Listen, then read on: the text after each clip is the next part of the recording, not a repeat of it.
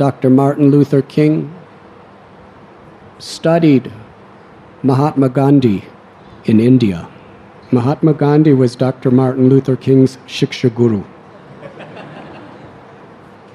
Because he was a Christian minister, and he believed in nonviolence and peace, and he felt that we cannot overcome the prejudice and the laws and the systems of America by force.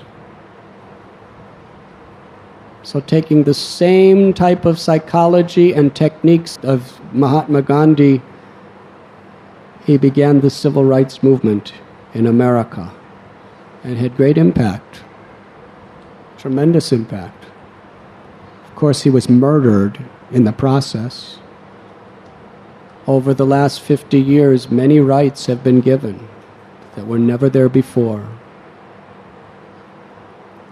His Holiness Bhakti Tirtha Swami was born before the success of Martin Luther King's civil rights movement. He was born in a situation where everything was against him socially. He was born in a violent, poverty-stricken ghetto in Cleveland, Ohio. Freezing cold winters with practically no heat. He was from a broken family. His father left the family before he was even born and never did anything to help them. A single widowed mother had to do everything.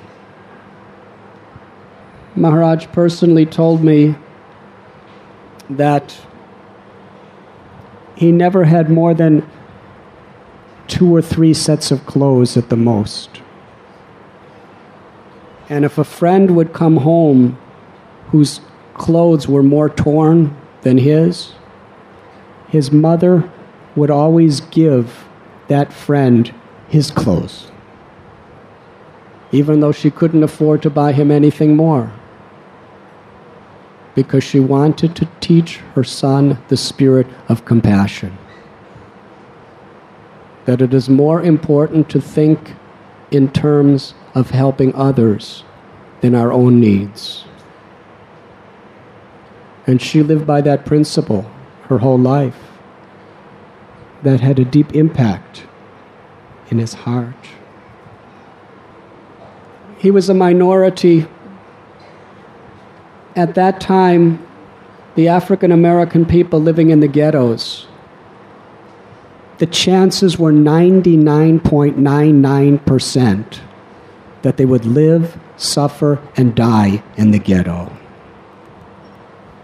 It was a very rare hope against hope that they could ever get out and be successful in any field of life. So he was poverty, broken family, minority, persecuted. But that's not all. When he was a young boy, he had a speech defect called stammering, where he could not speak. Sometimes it would take him, he told me, 3 or 4 minutes to speak one word. And when he was a little boy in school and would be called on to speak, if he was asked to speak, he would try to say, "My house." He'd go,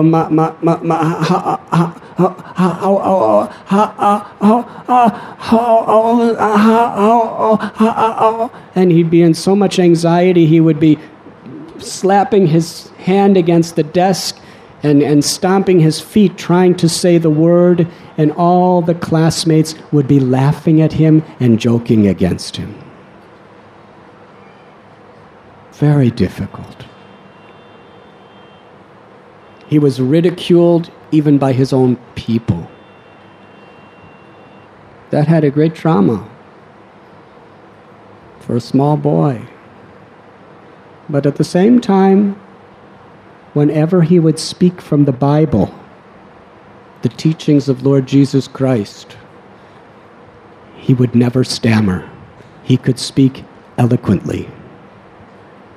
And his Bible studies teachers took note of this and were amazed. And soon he became a child evangelist. He was preaching the gospel of Jesus Christ, even on television and radios. And for years he took classes on speech therapy, and little by little, gradually overcame his defect. It was obvious that he was not born in this world to speak about anything material.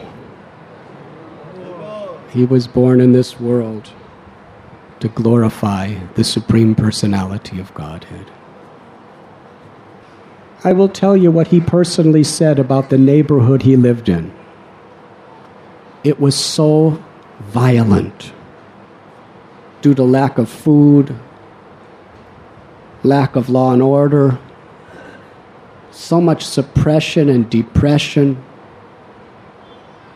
He said people would argue with guns. When he was not even a teenager, the only way he could survive and live amongst his peers was he had to carry a loaded gun with him at all times. Because killings and death were an everyday affair. He told me people would always pick arguments, and if you argued with somebody, it would invariably break out into violence. And if you didn't have a gun, you would probably be shot. If you had a gun, when the argument would meet its peak, you would show your gun, he would show his gun, and then you both realized that one of us are going to die unless we stop arguing. That was life in the ghetto of America.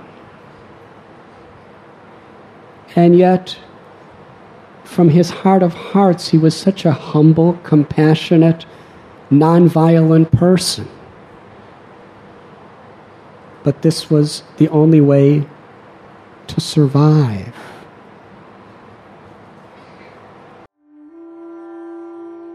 You were listening to Radhanath Swami on devotionalnectar.com.